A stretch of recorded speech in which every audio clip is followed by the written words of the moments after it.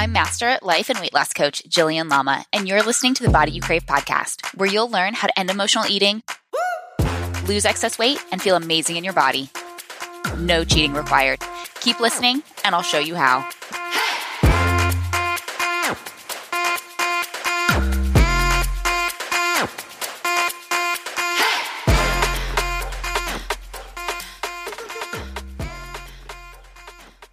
On this bonus episode of the Body You Crave podcast, I'm speaking with transformation coach Janae Kama.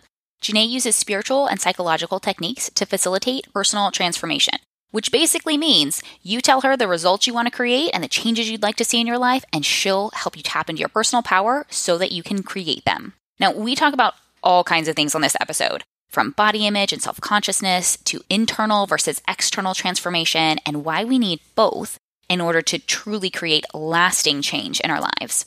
We talk about should and shoulds and how they create drama in our lives. And she'll also share with us the 3 words that she has eliminated from her vocabulary and her thinking altogether in order to create massive transformation in her own life.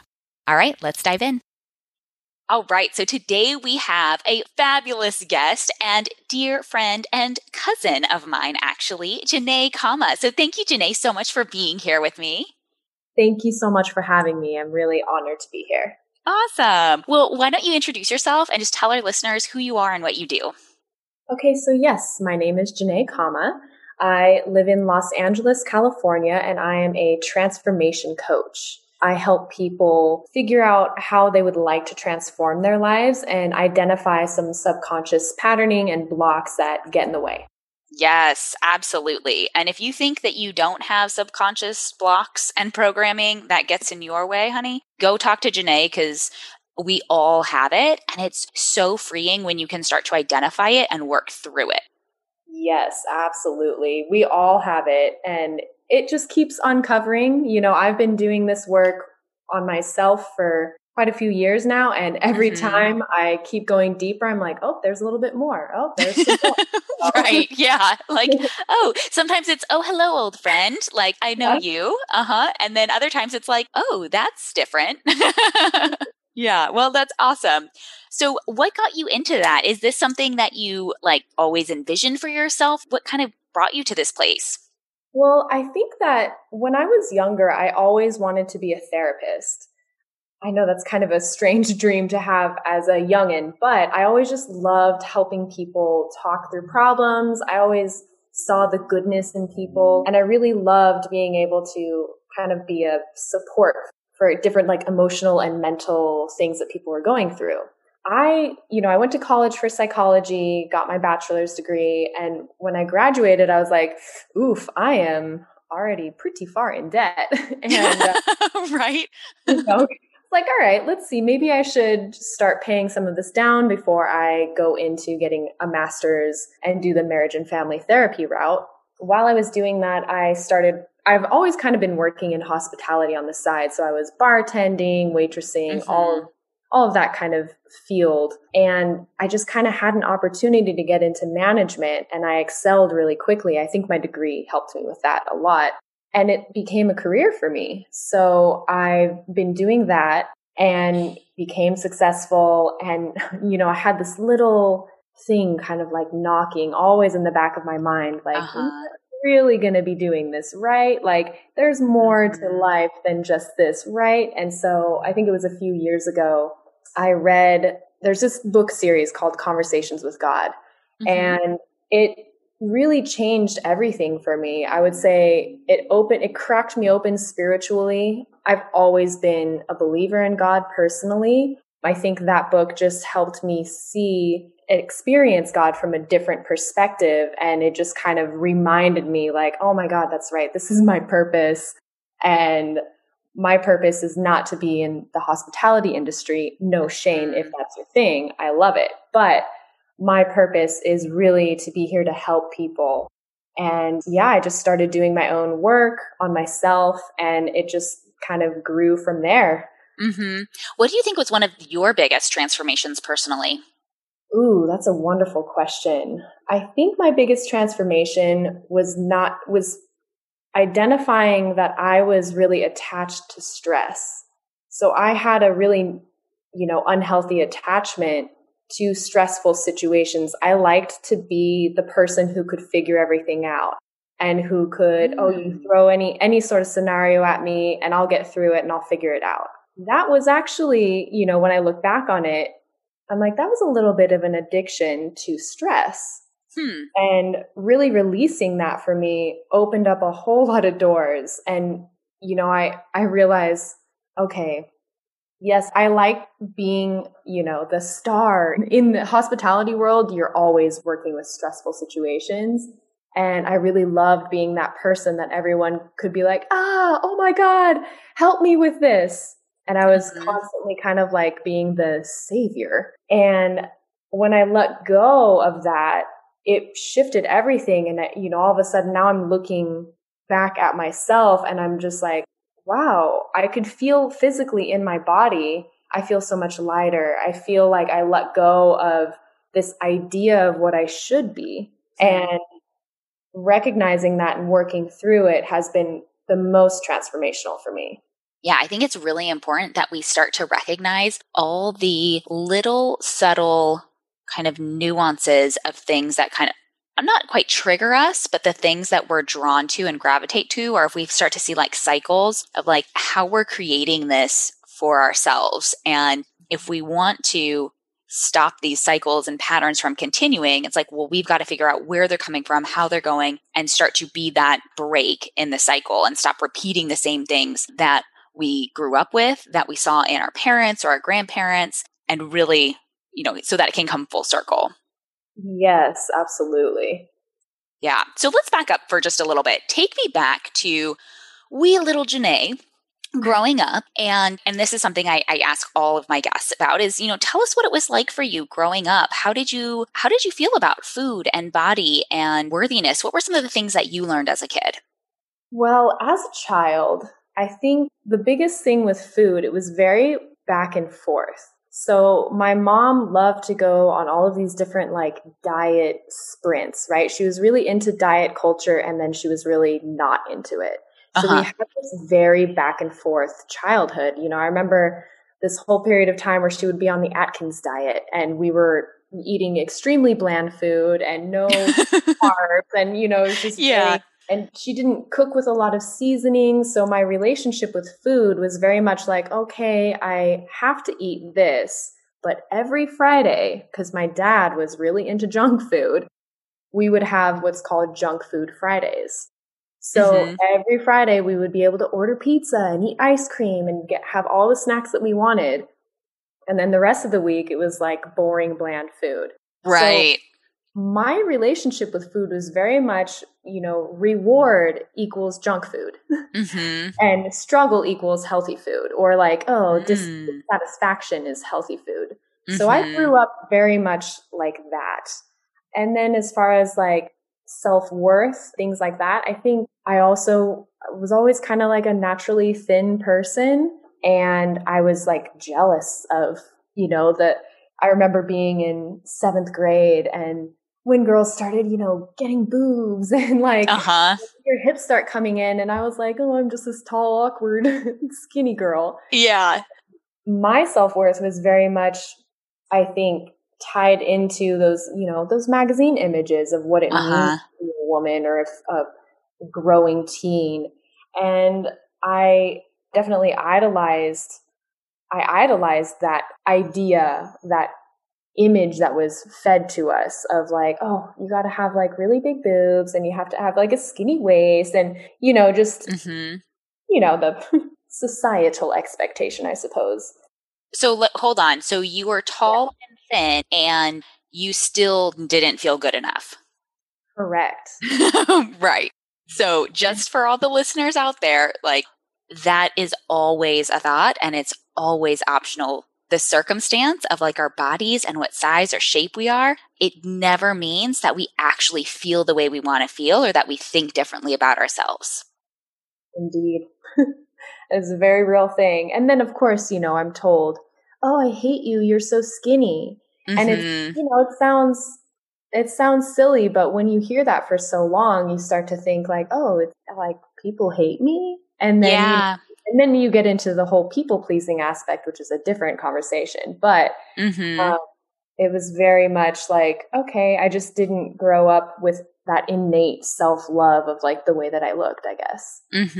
How do you feel about your body today? Oh, I feel fabulous about my body today.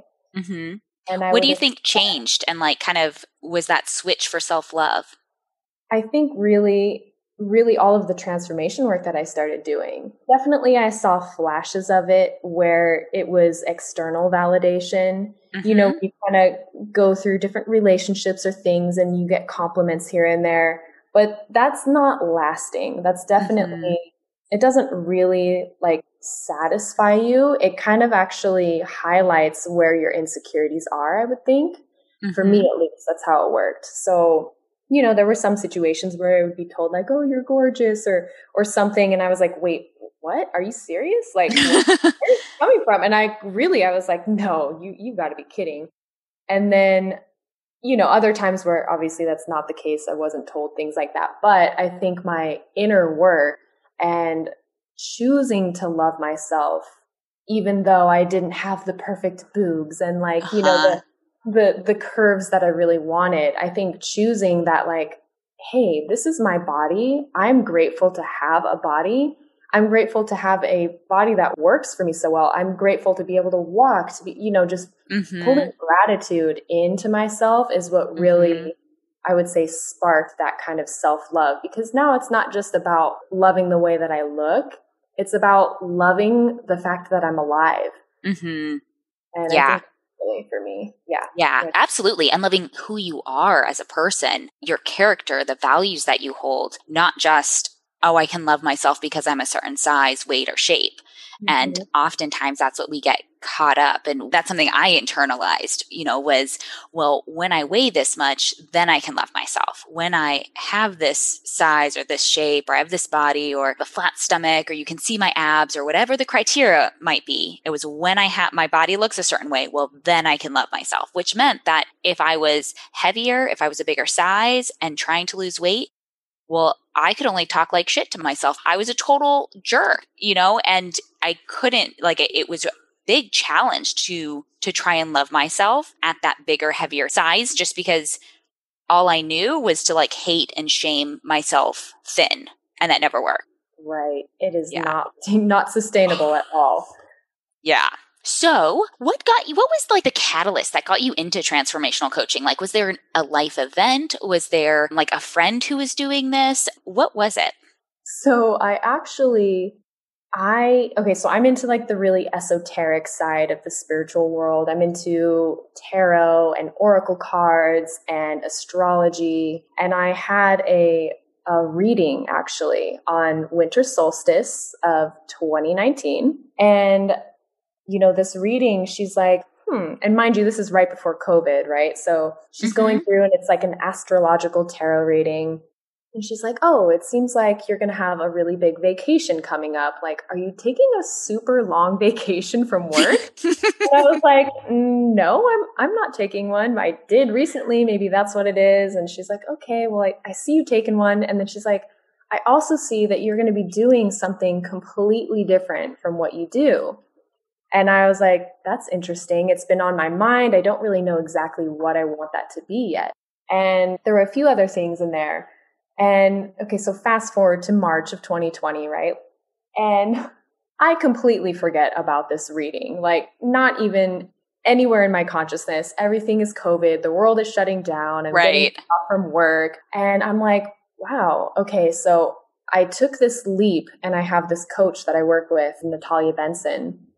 And I was like, okay, I'm not exactly sure what I want to do, but I know it's something in this world of like the coaching field. I know that it has to do with serving people in a way that's helping through, you know, emotional and mental, I guess you can call them struggles. And I took a leap of faith and I was like, all right, coach me, Natalia, let's do this. And it was basically this create a business plan and do some healing work while you're going through it. And you know, I'm going through this all the way through summer of 2020. And then I recognized it's like, oh my gosh, I forgot about that tarot reading. Because also what she had told me is you're going to meet a woman and she's going to be in the field that you are changing your careers with. She's going to be in that field and she's going to coach you and help you along the way. And I was sitting in meditation at one point and I recognized it. I was like, oh my gosh, wow, I can't believe how accurate that tarot is. Yeah. Like on vacation, switching fields, having a woman mentor. And so, yeah, working through it with a coach is actually what helped me identify my specific path, which I'm calling transformation coaching. Yeah. Wow. Oh, that's fascinating. Yeah. I love that. Well, and when we were talking about this a few months ago, I was just thinking like, oh my gosh, she has got to be on the show, because I believe that like so often when it comes to weight loss, we're seeking an external transformation. We want our bodies to be a certain size or a certain shape. We're looking for a certain weight. And we think that that's what's going to make us feel better about ourselves. And the only way that we can create an external transformation and actually maintain it is to have and create an internal transformation. We have to change who we are and how we show up in the world in order to not just lose the weight, but to be at a place where we can maintain it and we don't just go back to old habits and gaining it back. That's kind of my take, my philosophy on it. Does that, I mean, is that a fair statement for you? Yes, like 1000%. Like you are not going to see external change if you don't do the inner work. That is absolutely the bedrock of my philosophy. So yeah. And it's hard too, to some extent, because we can feel that we've changed. I worked with a life coach for about a year and it was awesome having somebody to talk to about everything from like childhood, parents, business, spouse, potentially kids, things like that. It's like all the things, body, food, and really kind of going through that and like feeling the internal transformation and feeling like I was changing and becoming this new person. But I also didn't necessarily look different on the outside. How I was showing up and like, it was more like in my thinking, like how I was thinking and had drastically changed. But I think it was maybe even hard for some people on the outside to see such work and such transformation. How do you help clients with that who, like they don't lose 50 pounds. They don't have this big external thing where they're getting all this praise, yet they feel like they're becoming a totally different person and they're doing all this internal work. Yes. So really, when you do the internal work, the beauty that comes out of it is that you come to the plate or you step forward with a different perspective. And when you're able to give yourself a different perspective, you're able to see things from a different point of view and kind of change your thinking. Mm-hmm. Then you're like, oh, wow, I'm just much more excited about life. I'm more interested in these creative activities or whatever it is that interests you. And when you get to that perspective, you just feel so much better that you don't care about the external stuff. And that's really the shift that I help people work with is it's okay to care about the external things, but let's shift your focus and let's see what other beauty is within you. Mm-hmm. And shifting your focus is kind of like you're living your life one way, you're going in one direction, and it's kind of like the way I was before in the beginning of this episode, we were talking about all of the stress that I was addicted to. It was sort of like a tunnel vision sort of thing. I'm looking at life in a certain way. And now all of a sudden I make these shifts and I'm like, wow, life is so much more beautiful than just having a job to do or getting this praise from people who are like, wow, how did you get through that situation? Or how did you figure that out? That no longer mattered to me. Mm-hmm. There's still a slight little, it's still there. It's not completely 100% gone, I'll be honest, because I don't think things just go away. But rather than it being like 70% of my focus, now it's probably like 10 to 15%. And I'm aware of it in a way that I'm like, okay, I see you. I'm going to do a little more inner work because I see that negative aspect is starting to perk up a little bit and wants a little attention. It's kind of how I do it. Yeah. Yeah, absolutely. I think it's like I have kind of a similar experience when it comes to emotional eating. Like it used to be this big part of my day, like how I experienced food was like there was often this drive for food when I wasn't truly hungry, and it was just to try and soothe emotions. And so even now I have maybe that desire for food sometimes when I'm not hungry, but I can I can see it, I can recognize it, and it happens much less. And it happens in a way where now I'm so much more aware and attuned, where it can be like, oh, hi, old friend, come pull up a chair, like I don't have to run from it or be afraid. It's just something I recognize, and then I can make that powerful decision to eat or not to eat. So one thing that I believe and that I've talked about on the show a little bit is how we create the results that we want in life, that we have thoughts that impact our feelings, the feelings that drive our action, and then the action that ultimately creates our results. And so a lot of times we focus so much on the action line of do this, do that, don't do this, don't do that, in order to create the results without going back a step or two and really thinking about, well, how do I want to feel? What are the feelings? What do I need to feel in order to take the action? And how do I need to change my thinking so that I can take these actions and get the result that I want? And ultimately, the result just reflects back to you and it proves your thought true.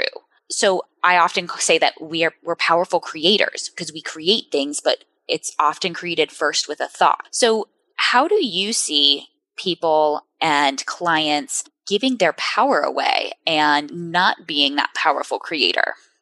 Ooh, yes, that is a beautiful question. That is something that I talk about a lot in my work, is the ways in which we give our power away.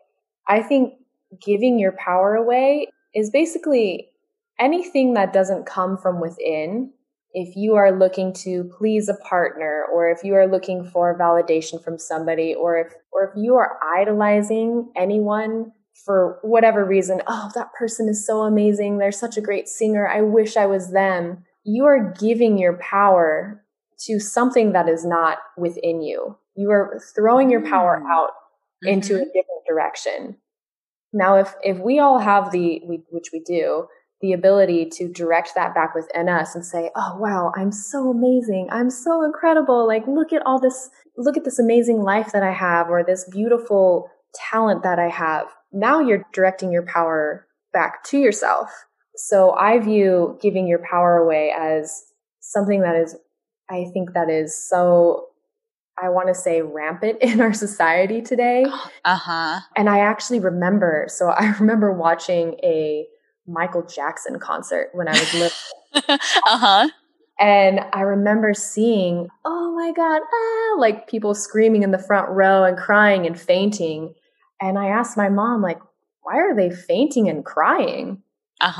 And she just said, well, they love Michael Jackson so much that they just can't handle it. So that is my mental image of giving your power away. It's like all of your energy to something that is outside of you when you could just be focused on yourself. And I think it's absolutely okay to love somebody else, but when you're at that level of, it's an attachment to an idea, or it's an attachment to what somebody else has and the belief that you don't have it. When in actuality, what we have is unique to us and more beautiful than what anybody else has, because we all have our own unique purpose, right? So our soul is here to complete the mission of whatever it is that our mission is, our soul's mission. Yeah. Yeah, absolutely. I think we can give our power away to external circumstances as well, and think that because like this is this circumstance will make me feel this way, whether it's this job will make me feel fulfilled, or this car will make me happy, or this size or body is going to make me feel attractive or self-confident or loved, or, we could go on and on. But I think that's one way. And I think I learned that growing up of like, these circumstances, these things will make you happy, rather than recognizing it does come from within. It does come from my own thoughts and how I think about these circumstances. Yes, absolutely. And the way that we think about things too. If I'm thinking about something like, oh, no, I can't do that. I can't do what that person is doing, or I can't, it's like that thought alone it's self-defeating. And I don't think people realize how frequently we actually think like that. So changing thinking from the negative of like comparing, looking at something and comparing yourself to it, or thinking like, oh, I'm not there. I must not be good enough. You might not be saying that in your head, but that's that's the sentiment. That's what the energy Mm-hmm. of that thought is doing. Pretty important stuff. Yeah. Yeah. So, I mean, that kind of leads into like language and whether we speak it or we hear it, whether we think it and how it affects us. What's your take on that? So I actually have like a whole list of words that I don't even say out loud. I do this with my clients as well. I'll give you 3 of them. It's can't, need, and should. We overuse these words, and this is my own personal opinion, but we confuse the word. So, for example, need. If you're saying all the time, I need to go to the grocery store, I need to get this task done, I need to call my cousin back, if you keep saying need over and over, it's adding all this stress to your plate.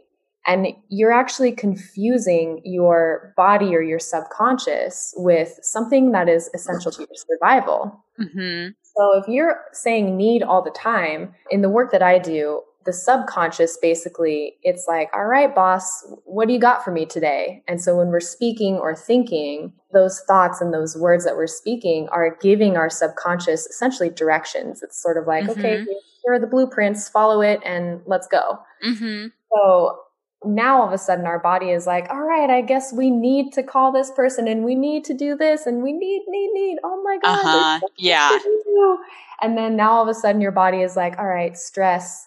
We're not getting it done, in the time that you wanted to get it done. Here's your stress response.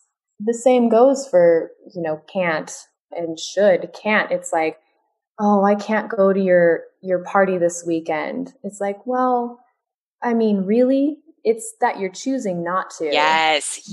Take back the power and Yes. just say I'm choosing not to, or this isn't a priority, or yeah. And there is nothing wrong with that. And honestly, it's like, I have so much more respect for people who are aware of this and use that language, or like, I will not be at your party this weekend. It's like, great. Okay, cool. Right. Yeah. I have a different commitment that I will be attending. And it's yes. Like, right. Yeah. And I love place to be. Right. And I love that you talk about should as well. And you say, I don't use should. Oh, should. That is still something that I watch out for, because I still will should all over myself. And it leads to just unmet expectations of like, I should be here. I should be further along. I should have made more progress. I should have lost more weight. All these shoulds. Yeah. It creates like a frustration with reality. Like we now are trying to argue with what is, and it just creates so much drama and heartache, I feel like. Yes. Oh my gosh, drama. That's the best way I've heard it, actually. Thank you for saying that. I'm gonna use that. Yeah, absolutely. Because it's so true. It's like you think about, oh, I should be doing that. I should be doing this. I should be here. Oh, I'm 36 years old. I should be here in my life. But you keep getting away from the now. The present moment is sort of like the key, the secret sauce to living a fulfilled life, is being aware of where you are presently and enjoying that and like living in that moment. And yes, you can plan for the future by all means. Like, we wouldn't get anywhere if we didn't do that. But putting the shoulds on yourself is like, it's really just so much. It's kind of carrying extra weight, honestly. It really is. Yeah.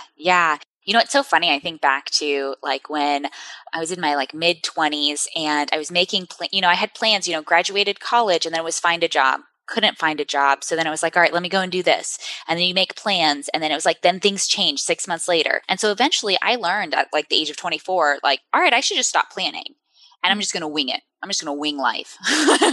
And then you do a few years of winging it. And then you're like, well, where am I? What am I doing with my life? What's going on here? I should be further along. I should be in a different career. I should be making more, like all the shoulds come out and, really having to take responsibility for, oh, well, you've just been meandering about winging it, like what, but you also you can't have both, like you got to pick one. But yeah, I think that's an area where we can get really, really hung up on are the shoulds.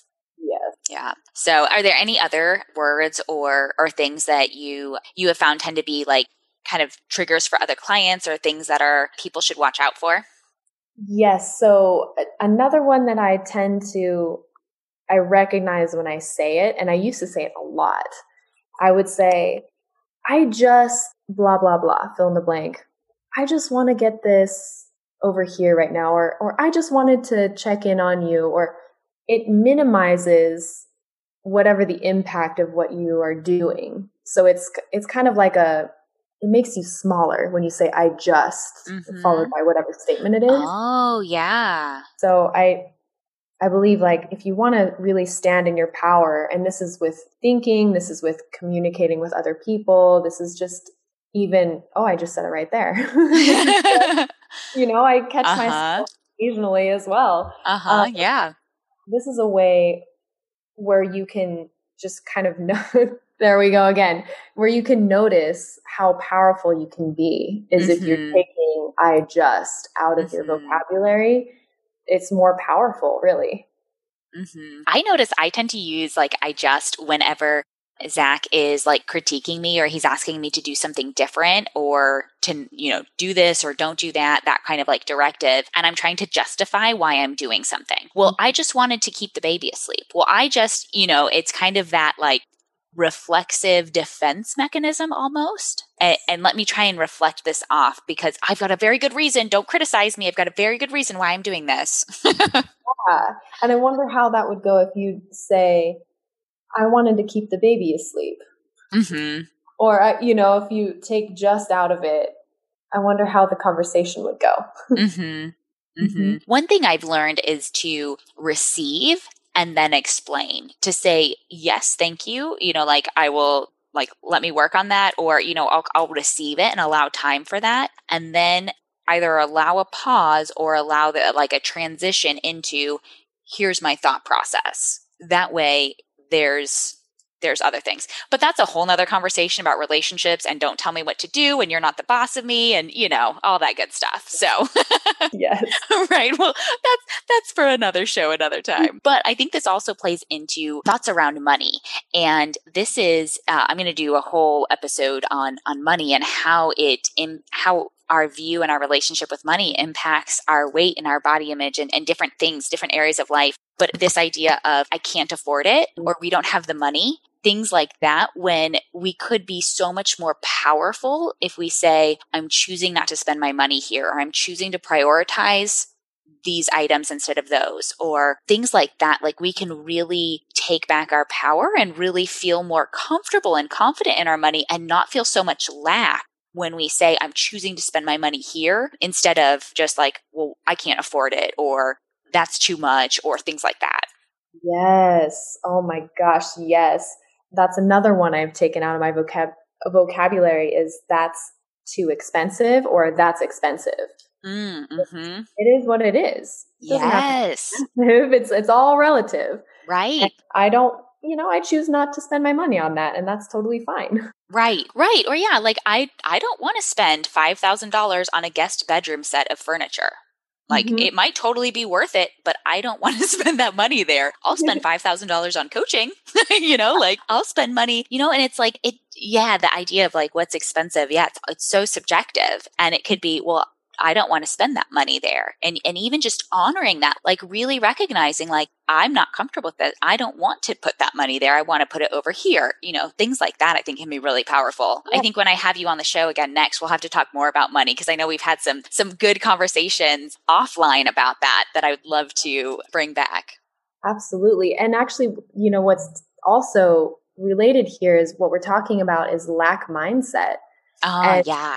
That goes with everything. So money is, one expression, but if we have the lack mindset of that, I'm not enough, or I'm not this or that of whatever I want to be, it's all tied together. And having an abundance mindset is really, I think, the powerful direction. I'm pretty sure that's what you work with. That's what I work with for sure. And it really ties into what we're taught as children and the way that we make these connections with outside sources. I remember growing up and being like, we don't have money this weekend. Oh, but we do next weekend. It was so back and forth. And to see how that also played into, not just my idea with money, but my idea with love or my idea with, security, what it all means. Like, oh, do I want to go to this college or that college? Or I don't know. Can I even get into college? I'm not smart enough for that. Like just the whole confusing aspect of it for me, I think that's what impacted me so much is like that same mindset of back and forth. We have it, we don't have it, translated into a lot of other areas of my life. Yeah. So where did you see that with love? Oh, well, I think I used to pursue relationships where the person was not really sure about me. So, I have in my past, I've dated guys where I really like them and then they really like me, but I still really like them. And then they don't really like me, but then they do if I break up with them. And then they're back like, oh, you broke up, but wait, I really liked you. And so it was just this back and forth of love, and which I don't actually attribute as love. I believe that was lust. It was something else. But seeing that kind of playing out in like a romantic atmosphere is really interesting, how I can tie these things together. Like, oh, that's kind of fascinating because it's a lack mindset that carried over into a relationship setting. Like, oh, I'm not enough. This person doesn't want me. Okay. Oh no, let me do what I can to make sure that they want me. Like and people pleasing. Yeah, exactly. And then, you know what? This isn't right for me. I'm going to take it away. I'm too good for this. And then all of a sudden they come back and you're just like, oh, okay. So it's all just a game, huh? Right. Yeah. Yeah, it's fascinating. I totally agree. How we do one thing is how we do everything. And it does have this ripple effect. And that's why I encourage people to, just focus on working on one area of your life. You don't have to work on everything all at once, but just start with one area, because you'll find that when you start to transform, like how you think about yourself, how you talk to yourself, that is going to change how you talk to your kids, how you talk to your spouse, how you deal with in-laws, how you handle situations at work with a boss or with colleagues. It has this ripple effect into all these other areas of your life. Whether it's, a month later, a year later, 10 years later, we all go at different paces at different times, but we're constantly incorporating this into, just how we are living and how we are being in the world. Yes. Yes. Everything is connected. Yeah. So do you have a favorite quote or words that you live by? And I totally sprung this on you last minute, so it's okay if you don't have it off the top of your head. I do. Well, okay, kind of. So my favorite little saying, which comes from the Bible, and I have it tattooed on my body, is I am that I am. And I believe that's really powerful. And it's one of the highest mantras because you're not identifying with any particular version of yourself. You're choosing to be you in each moment. And I think that whenever I get a little bit kind of stuck or whenever I'm kind of feeling, a little out of sorts, I go back to that one and I love it. And then another thing I like to do is I actually don't know the name of the person who said this. They're a famous guru from like an Eastern tradition. But when you're meditating, of just asking over and over, who am I? Asking, who am I? You're getting past different layers of like, okay, well, I'm Janae and I'm 36 years old and like, that's not who I am. Who am I? And you can keep asking that question forever and ever and ever. And, your answers just keep changing and changing, but the question remains. So. Ooh, that's good. Yeah. That's wonderful. Well, thank you so much for joining us. This was such a good conversation. I can't believe we've had an entire episode already. I feel like we just got started talking, but I so appreciate your time and just the energy and insight that you brought today. Oh, thank you so much for having me. This has been wonderful and such an enlightening conversation. Yes. So where can people find you and connect with you offline or online, but outside of this show?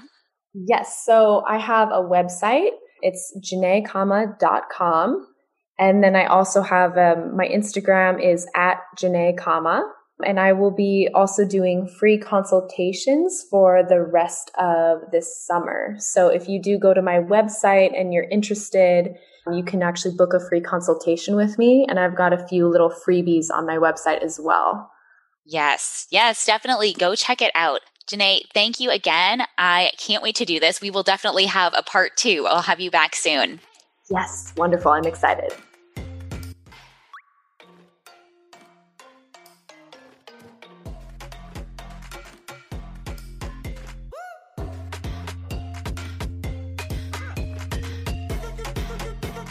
If you like this episode, then you'll love my free virtual workshop, 5 Keys to End Emotional Eating and Lose Excess Weight for Life. You'll learn the counterintuitive reason why all your attempts to restrict food over the years has actually led to weight gain, and the mental switch you need to flick that'll have you dropping pounds without sacrificing wine, carbs, or the food you love. Get all the details at bodyyoucrave.com.